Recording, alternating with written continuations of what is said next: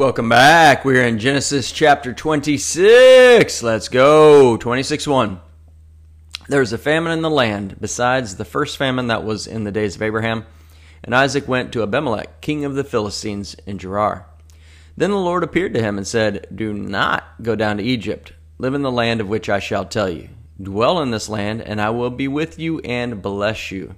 For to you and your descendants I give all these lands. And I will perform the oath which I swore to Abraham your father. And I will make your descendants multiply as the stars of heaven. I will give to your descendants all these lands, and in your seed all the nations of the earth shall be blessed.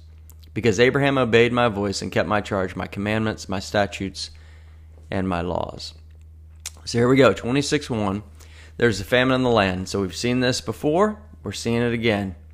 There's a famine. It's hard to eat. Trying to figure out where to go, what to do. Is he going to trust God? Is he going to listen to God, call upon God? Or is he just going to do his own thing? So it says there was a famine in the days of Abraham. We already studied that earlier in Genesis. Abraham left. Now we've got Isaac. He went to Abimelech, king of the Philistines in Gerar. Gerar is on the border of Egypt, still in the land of Canaan. Not in the land of Egypt, so he hasn't left. In fact, he's the only patriarch that doesn't leave the land of Canaan. He stays in Canaan his entire life. But boy, is he on the edge right there going down to Gerar. I could just kind of imagine, I'm making this up, so don't hold me to this biblically, but I can just imagine him going down there and just saying, I think I'm heading to Egypt. I got to figure this thing out. And then there's, this tug on him, which is, no, stay here. This is the land I've got for you. This is the land. He's just trying to figure it out. But he's looking over, and it almost reminds me of people trying to live in the world and of the world at the same time, with kind of being on that fence that, what's that, I can't think of the term right now. Lukewarm Christian, right? You're kind of half in, you're half out, which means you're totally cold, and God's going to vomit you out of his mouth, right? So we've got to make this decision.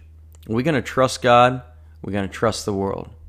We're going to trust God with the truth, or we're going to trust our feelings, which can change and sway and do from town to town and culture, geography to geography, and time to time.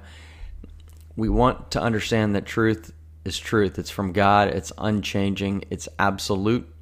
And we can count on that. We can look through the Bible and see that. We can look logically and see that there has to be truth. And why is this important? Because so many people today are basing their entire philosophy, their life philosophy, what they choose to do and not to do, what they fight for, and they base it all on their feelings. It's running our politics today. Unfortunately and sadly, it's destroying America as we know it right now. Hopefully, we can still save it.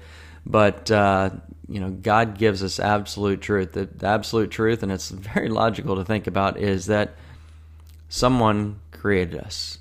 Someone created us, and that's why we're here. We didn't evolve.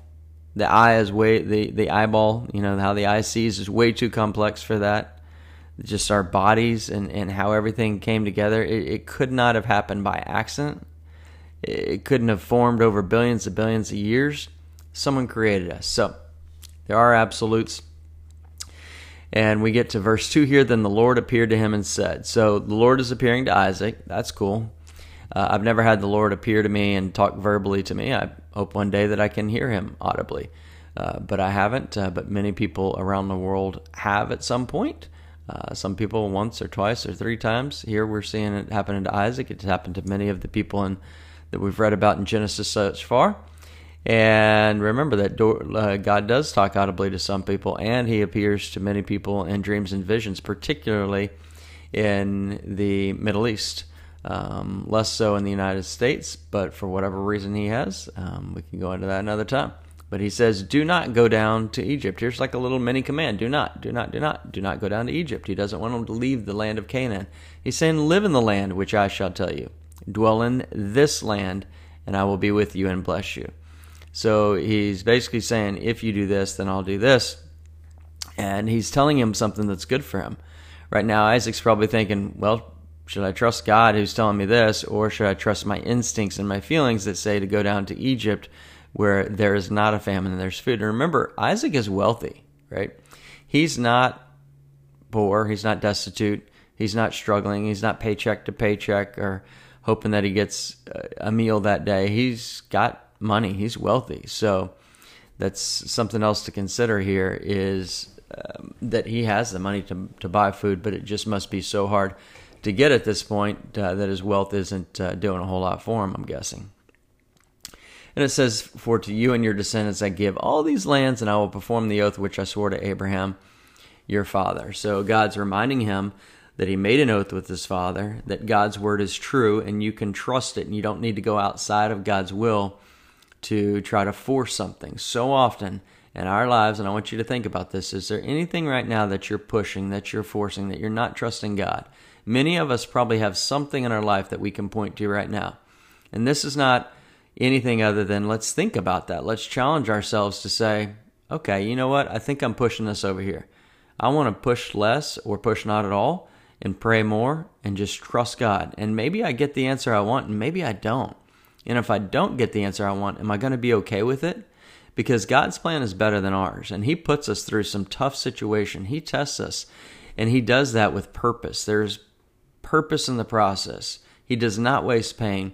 And he allows these situations that he puts us in or allows us to be in, and the temptations, he doesn't tempt us. He allows the devil to tempt us and the devil's demons to tempt us, but he won't tempt us. He will test us, and there's purpose behind that. So are we going to trust him, or are we going to keep pushing on our own? And we're going to see that Isaac's struggling in some of those areas right here in just a minute. But God's making this promise, the oath which I swore to Abraham, father, and I'll make your descendants multiply as the stars of heaven. So he's continuing that oath. Isaac is now fully realizing, if he hadn't realized it before, okay, God promised this to Abraham. I got the birthright now. It's now promised through me. And here we go, right? This is through me. This is on me. So I better listen to God. I want to bless all the nations. I want to multiply like this. I've only got 2 kids right now. And, he's got Jacob and Esau, which we just studied in the last chapter. And we'll study again later. But is he going to trust him? Because he's got this promise from God, and you've got a promise from God. God promises that if you trust in him, you will have heaven. So if you're worried about money, you'll have all you need in heaven. If you're worried about sleeping and free time and peace and vacation, you'll get it all in heaven. We must, all of us, and this is me in the mirror talking to myself too, we got to trust him more and stop pushing our feelings as much and stop trying to go on the moment and try to push things and just trusting God more. I think all of us could do a better job at that with it, and with at least one thing in their life right now. In my life, I think we can work on that together. It says, because Abraham obeyed my voice and kept my charge, my commandments, my statutes, my laws.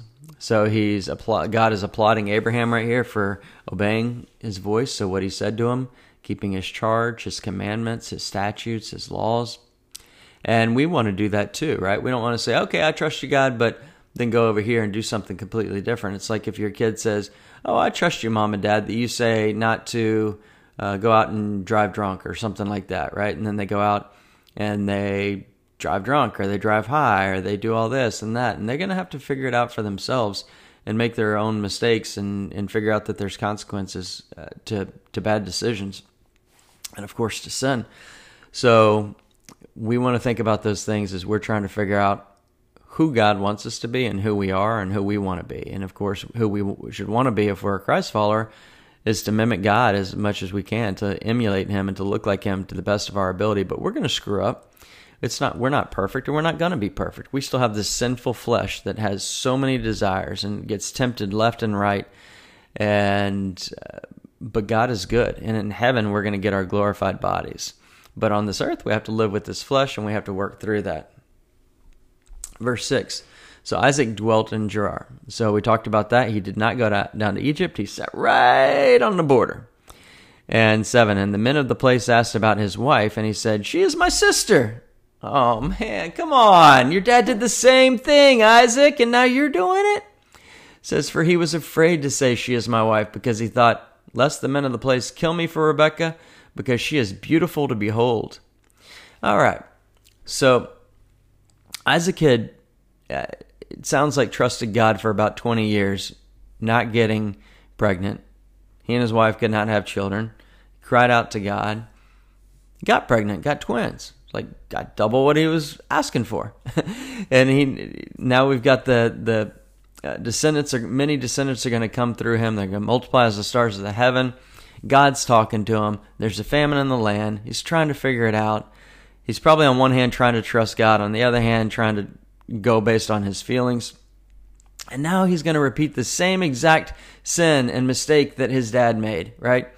Abraham lied about his wife, Sarah, and said, "She's my sister," which was a half-truth because it was his half-sister, but it was a whole lie because it was also his wife, and that was a more important fact. He was leaving out a material fact, and an omission of a material fact is a whole lie. And so if you go into somewhere and you're like, it's a half-truth. No, a half-truth is a whole lie. So if you're in one right now, repent, confess, and move forward. And Abimelech is this king of the Philistines. It was a title. So this may have been the same Abimelech that Abraham had a run-in with. It could have been, his son or another, grandson or something like that. But it could have been the same Abimelech because it was within a time period when that one could have still been alive. But nonetheless, I just think it's interesting. He's getting in trouble in the same way that his father Abraham did. And I wonder if Abraham told him that story and was like, "Hey, Isaac, here's what I did. And here, God sent plagues to Pharaoh and he let me go. And then he sent a dream to Abimelech and he let me go. It could have killed me, could have killed my wife. It all turned out okay." I wonder if Isaac hears that story, much like you may have heard some of these glory stories from your mom or dad. Let's just say your dad's telling your stories. You're like, "Oh, cool, I want to try that. Oh, I want that adventure." But just because your dad experienced that doesn't mean you need to experience that. Doesn't make it a good thing, right? If Isaac had heard this story before, he should, and Abraham being the man that he became, should have been like, "Here's what I did. Don't do this. Don't repeat this. I made the mistake and I'm sharing it with you so hopefully you don't have to." But that didn't happen here. But with you at home and with me and my kids, there's so many things in my life where I could have teaching lessons for my kids to be like, "Look, here's what I did. I started drinking. I started drinking early. I started experimenting with this or that and girls and sex and whatever. Don't do this," right?